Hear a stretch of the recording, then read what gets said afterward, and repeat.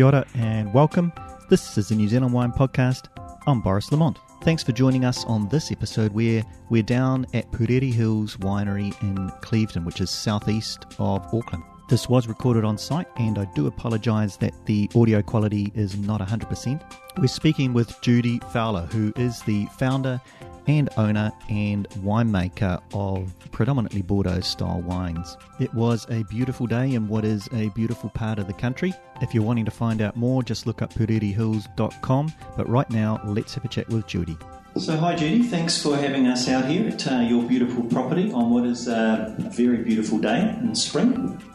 I'm glad to have you, and I'm delighted that you are able to be here on such a perfect day. Yeah, no, it's we can see all the way to the Coromandel. You can see all the way to Coromandel across the harbour, which is very impressive, very impressive. And so just a little bit about your story, Judy, and how you got to be making wine here in Clevedon, just southeast of Auckland. Southeast of Auckland, and we are the only estate bottled winery out this way too, so we're sort of on our own out here. I grew up in Virginia. I'm a dual citizen and been in New Zealand now for 20 years. I began my interest in wine when I was 18 and went to many parties with my boyfriend at the time, who had a roommate who had come to university with his XKE, his trust fund in the Sponge Wine Cellar. And I'd never had any alcohol before. So I learned to drink first-grade Bordeaux. That's a nice way to learn. I didn't really know what they were. I had no background in wine. But I think once you taste those elegant, wonderful food wines and develop a preference for them, it never leaves you. And while that boyfriend is long gone now, the fellow whose wine I was drinking is still my friend many years later, making wine himself in the Shenandoah Valley, Virginia. Right, okay. But that began what has become a lifelong interest in primarily the Bordeaux style, which to me is a classic food wine. It has a huge range of uses with food, and it's for newer wine drinkers in the world. It is a little bit less understood why somebody would be blending all these grapes together rather than making pure varietals. And that's a simple thing to understand when you look back at the French history, because the actual traditions of making blends, because they're better. There's a synergy there that you cannot create in one varietal by itself. It's been developed over thousands of years, and it's a tradition that we're carrying on here, and I think it's beginning to catch on in the New World, that many wines are blends, and that they offer a unique, historically based combination that worked. That's why people keep making them. Anyway, I was quite an avid cook, in addition to being a businesswoman. Worked for General Electric in the U.S. and then traipsed around the world with my second husband, who was an executive at British Petroleum. We finally came here. He was brought here to run a New Zealand company. And at that point, I wasn't sure what I was going to do. This is something like our fifth move in 8 years, and 10 years we've been moving a lot. And my career had really been sort of upended by that whole process. Sorry. So when we got here, one of my insistences before coming was that when we got here, I would spend some time figuring out what I wanted to do with my life at that point, and that when I figured it out, I would do it.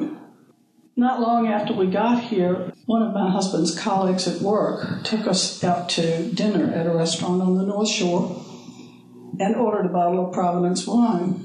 It was a 1993 Providence. I'd never heard of Providence. Had known about New Zealand Sauvignon Blancs and I'd had a bit of Stony Ridge while we were living in London or in Australia, but very little experience with wines of the quality of Providence. And when I realized that this right bank Bordeaux style could be made so well in the Auckland region, it just clicked. I was going to do it. Okay. And so we started. We hadn't bought a house yet. We hadn't decided where to live. So the first thing I did was hire a viticultural advisor, and he and I house hunted together. We searched all around from Maracana around to the southern part of the. Right. Okay. So that's quite a big zone then to be looking at. Yeah, we looked out west. We looked in Whitford. We looked in Karaka. And when we got here, this was an area that he felt, particularly in this valley in the lee of the Maraetai Hills behind us, and protected by the Hunuas and the Coromandel in the distance, was a drier, warmer area than a lot of the other regions of Auckland Grape Growing. And nobody had ever given it a try. There had been a couple of other people who put in vineyards, but they had been in really sort of chilly, low spots, and they hadn't worked out terribly well. So anyway, we settled on this place and bought it in 1996. And then on July the 4th, which is our Independence Day in the U.S., of 1997, I poured a bottle of wine into the first hole and put the first plant in the ground. Wow. So many plants later, many years later. What were those first plantings? That was probably Merlot. The initial planting was didn't turn out to be quite what we expected. It was 2,000 Merlot plants and 1,000 Cabernet Franc plants, so we thought. But 5 or 6 years later, the oddball Cabernet Franc that we had was genetically fingerprinted by my colleague Robin Ranson, who also had the same clone of Cabernet Franc, and found out that we had Carmenere. So we had this mystery grape that, what the devil is Carmenere? We'd never heard of it. But it explained why the behavior of the plant was so difficult for us to cope with and so different from what we expected. Meanwhile, I had in 2000 I had planted Intav clones, which Intav is the the copyright or the trademark body that in France that has control over the plant materials from Bordeaux. Right. So we had planted Intav clones of Cabernet Sauvignon and Cabernet Franc. And I have some Malbec down there that Jim, some of it came from Jim's vineyard. Okay, up in Providence and Maracana. I lost my train of thought. We were talking about the beginning, what we originally started with. What we were planting, and then what you sort of went through to plant after that. We had a wonderful old farmhand whose name was Ivan Pope, who came to work for me in 1997. And he and one of our neighbor boys dug every single hole out there by hand, over 7,000 plants, and planted the vineyard. Ivan is sort of a side story on Ivan. He died of lung cancer in 2005, which was our first exceptional vintage here at Polari Hills. And so we named our exceptional vintage wine after them. Okay. Since then, we've produced 3 Polari Hills Popes in 2005, 2008, and 2010. There's actually another one in 13, and going to be another one in 14, and there will be one in 15. Right, okay. So we're getting better and better. Yeah, 3 good years. The vines are getting grown up, and the winery is properly equipped, and the wines just keep getting better. But it's been a really interesting journey in learning. Phil, who's my partner now, we've been together for 11 years. He was a 747 captain within New Zealand, 40-year career within New Zealand. And I had this chemistry and business background, but both of us had always had this fantasy of growing grapes and making wine, owning our own small international business. And we got together now, and there's a third person in all of this whose name is Eric Neising. He's our winemaking consultant and has been for years now, close to 20 years. And the three of us make the wine. We grow the grapes, make the wine, bottle the wine, store the wine, so that everything is right here on the property in the same way that Providence is done. Right, yeah. We think that's very important. That's also a European tradition. The reason is that we want to be able to control the quality. Right, so that's a big journey for you then, from an interest and a passion into actually making the wine. Yes, well, that was Everett's job. We hired him initially to teach us how to do it. And he's been a wonderful teacher and a very, very good friend. He's a terrific winemaker. Works for us part of the year and works in France part of the year, making wine in France, and then spends some time sailing in the Mediterranean. Right, okay. Yeah, that's a nice balance, isn't it? And you're quite focused, I understand, on keeping it natural, organic. We're not signed up with any of the programs. I think one of my colleagues in the wine industry, when he was talking about some of these programs that certify wines, he said, all of which are run by committees, he said, I just don't like committees.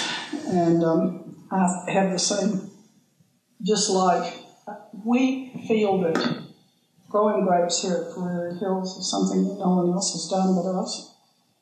And we try to pick and choose what works best for us, what gives us the best quality. All of our land management and plant health management is biodynamic.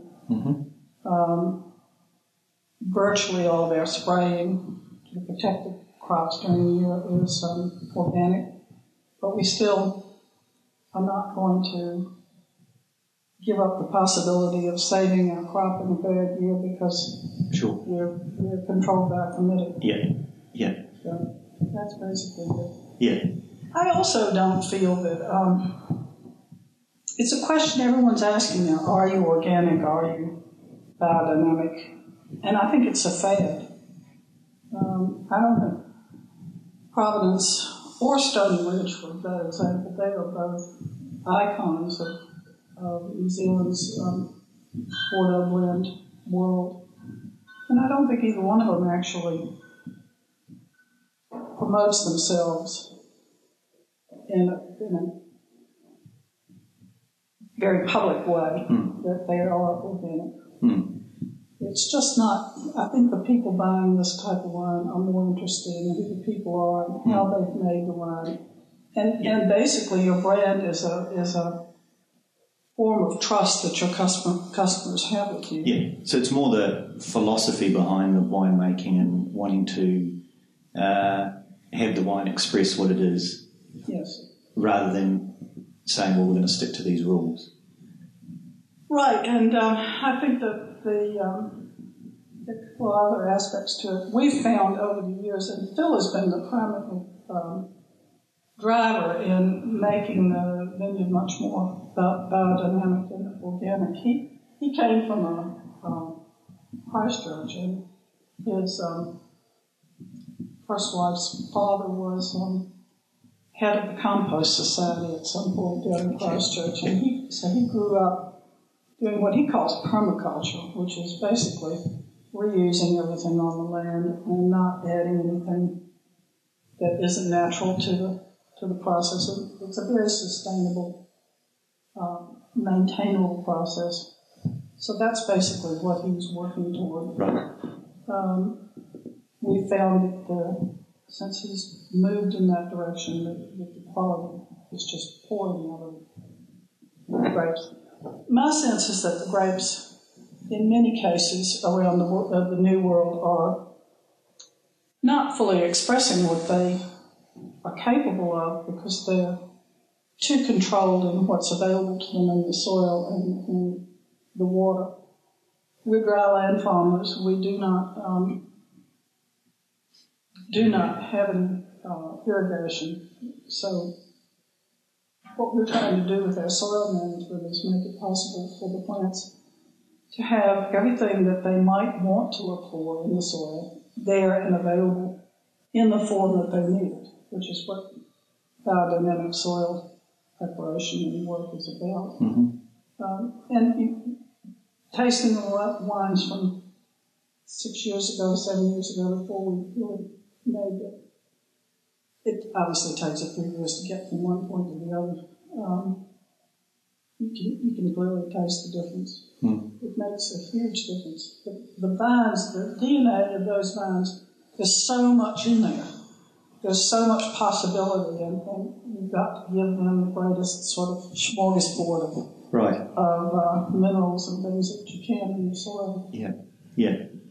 And so have you pretty much stuck to a similar blend through the years, or is that changing as time's gone? We think of each vintage as almost like a new child or a new adventure. Every year it's different. We get different quantities, we get different tastes, and instead of trying to make them all taste alike, we work at trying to value what the vintage has given us. Right. So it's an expression of that year and how that year was. And I do think when you taste all their wines, you can taste a common thread. Most people who know Prairie Hills wines will recognize that it's a Prairie Hills wine. It may taste dramatically different from the previous year. We keep our wine in barrels for 2 years, and we trial blend all during those 2 years. After 6 months, we'll form a first opinion of what the blend ought to be, and then 6 months later, we'll try again and adjust that opinion. And we do that through the whole 2-year process, and finally blend the varietals together.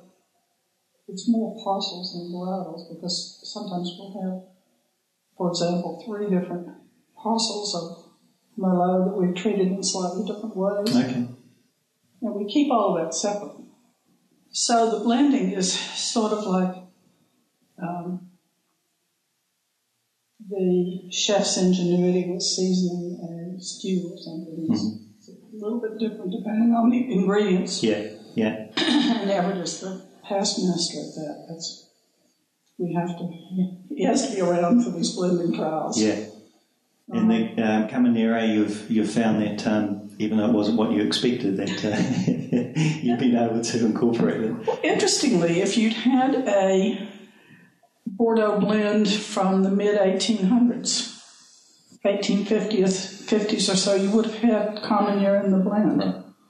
It wasn't until the phylloxera epidemic killed all the vines in France and the replanting began on American rootstocks that Carmenere more or less, I'm not sure it disappeared, but it was sort of lost.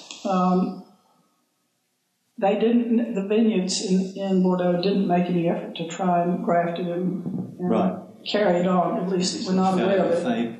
Favour for some. Our clone came from Italy, though, and our viticultural advisor had actually organized the importation of the Scion wood from the University of Bologna.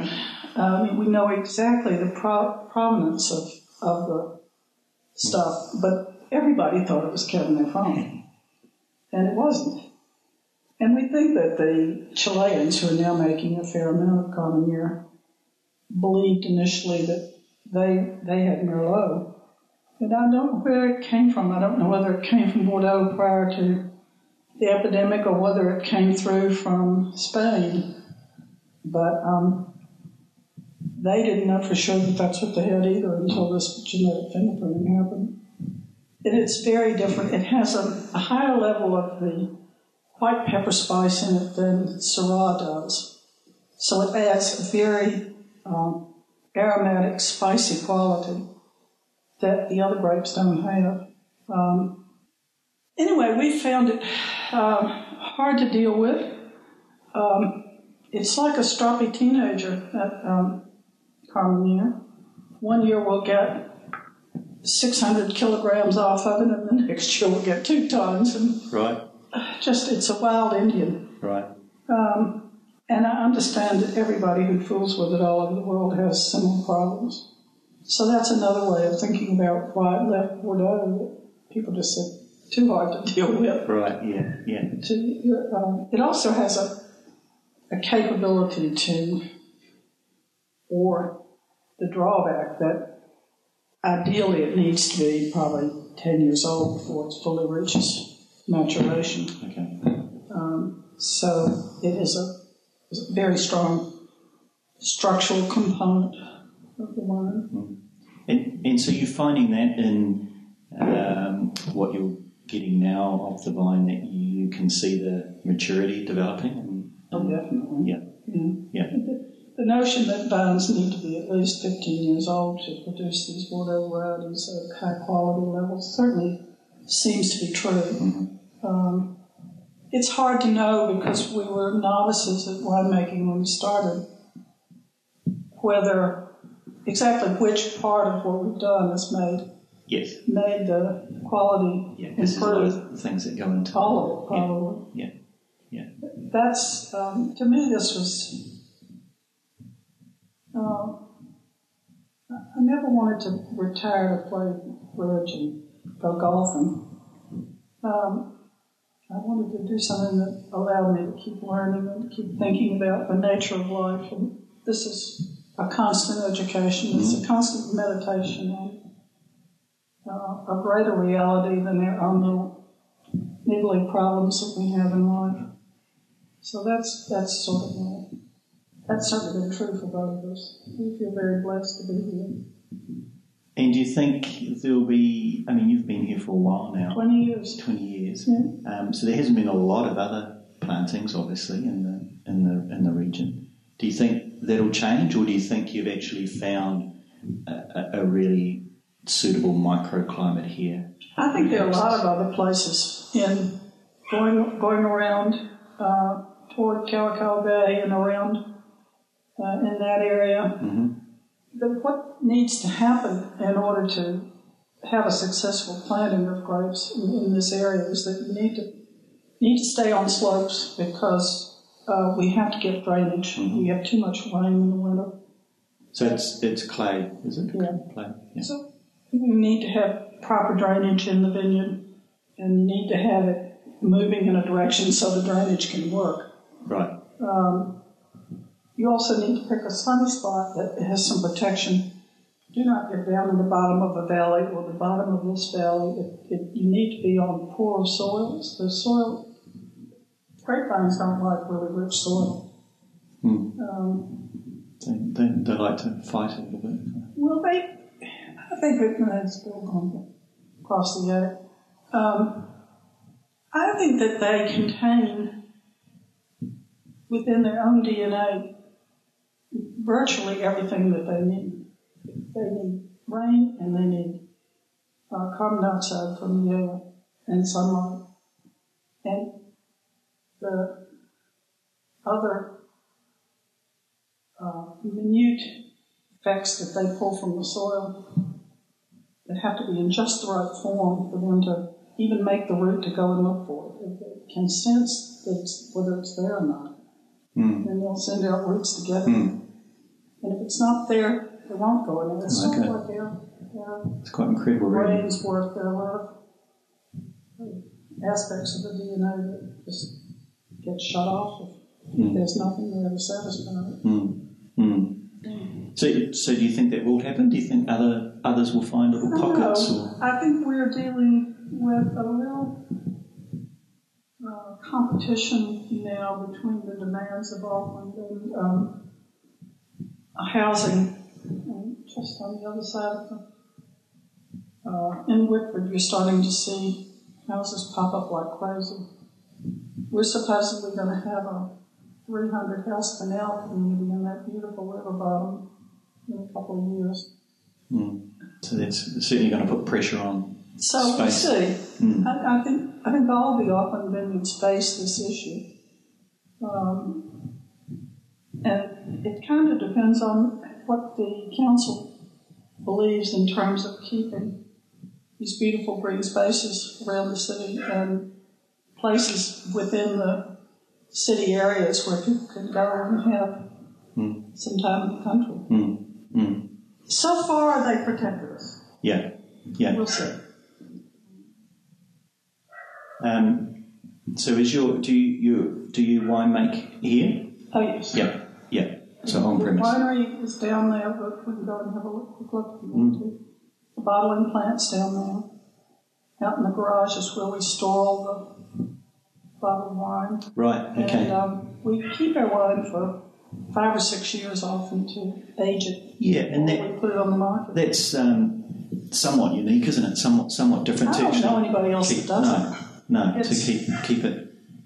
We never set out to do that, but the global financial crisis hit at just about the same time that we began to realize that our wines were all gone before they had a chance to grow up. Right. And we started selling them when they had just gone into bottle after 2 years. And people were drinking them before they had a chance to see the development. Yeah, I think that's something that we do a little bit too much of in New Zealand, is that it gets released and we drink it and it doesn't... That's worldwide. Doesn't get held back. Well, yeah, possibly worldwide. But my first exposure to Prairie Hills was at Cazador restaurant in Mount Eden in Auckland. And that was already, I think, probably a 5-year-old bottle or something, which was really nice just to actually see that as an option on the menu, because most of the wines you're getting, unless you're paying quite a bit for them, are much younger. And so it was certainly memorable. Went really well with what we had that night. Good. I can remember that. And so during the financial crisis, we just basically stopped pushing the wine. There was a huge flood of wine being put on the market at vastly reduced prices because people needed cash to survive. And because we were retirees and we could afford to just sit on it, so we did.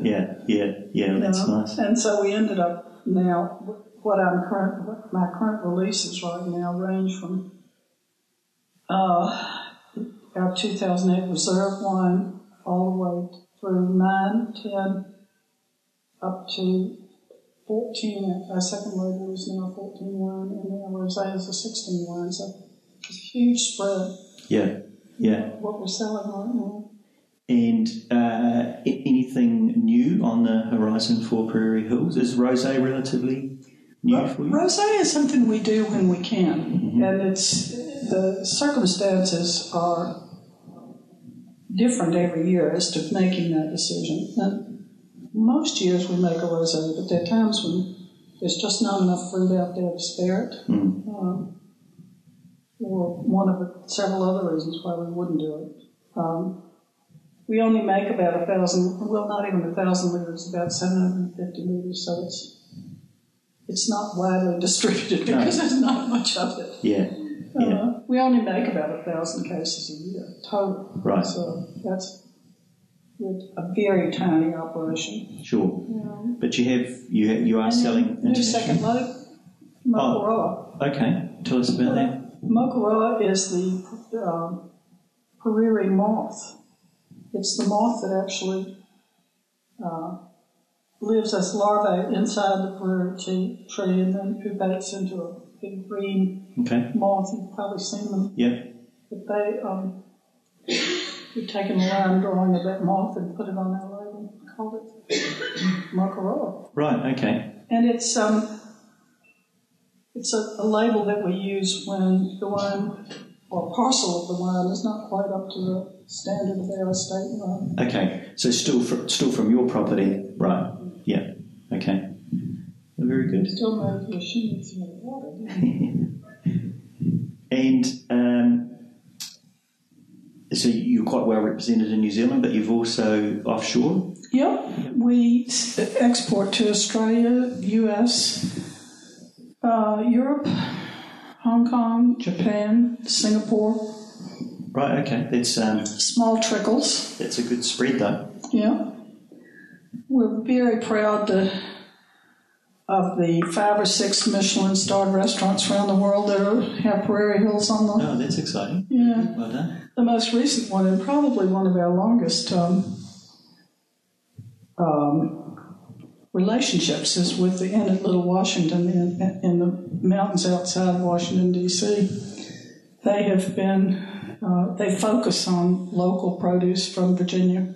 And since I'm Virginian, I convinced them that this wine I made on the other side of the world was a Virginia wine too. And they have been wonderfully loyal to the quality of Prairie Hills, and they just got a 2 Michelin star rating. Wow.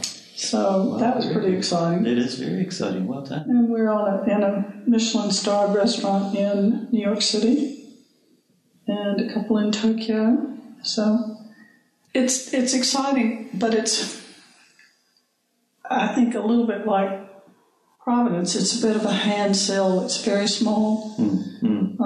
I like to think of it as a well-kept secret. Yeah.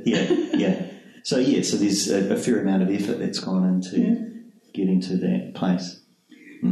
Well, it is literally hand selling it. Most of the distributors have come to us rather than... There's so many wines in the world. If you go and talk to distributors who might represent you in another country, they usually say, don't want to talk to you. Go away. I've got too much already. Yeah. So you have to, for wines like ours that are clearly minute quantity of boutique wines, the people have got to find us. Oh, that's fantastic. Well, thanks, Judy. Thanks for your time here today. I do appreciate that. Very welcome. We would encourage anybody who's interested to come and have a look at some of the land in Clevedon, and I think there's some wonderful sites that haven't been snapped up. Some real possibilities. Yeah, well, there you go. It's out there now. Yeah. Excellent. Thanks, Judy. Right. Thank you. We've been speaking with Judy Fowler at Pureri Hills, southeast of Auckland in Clevedon. If you're wanting to find out more, just look up purerihills.com. Also check out podcast.nz, where you'll find some more of the New Zealand Wine podcast and some other great podcast series as well. Thanks for listening in. Hey, kono mai. Bye for now.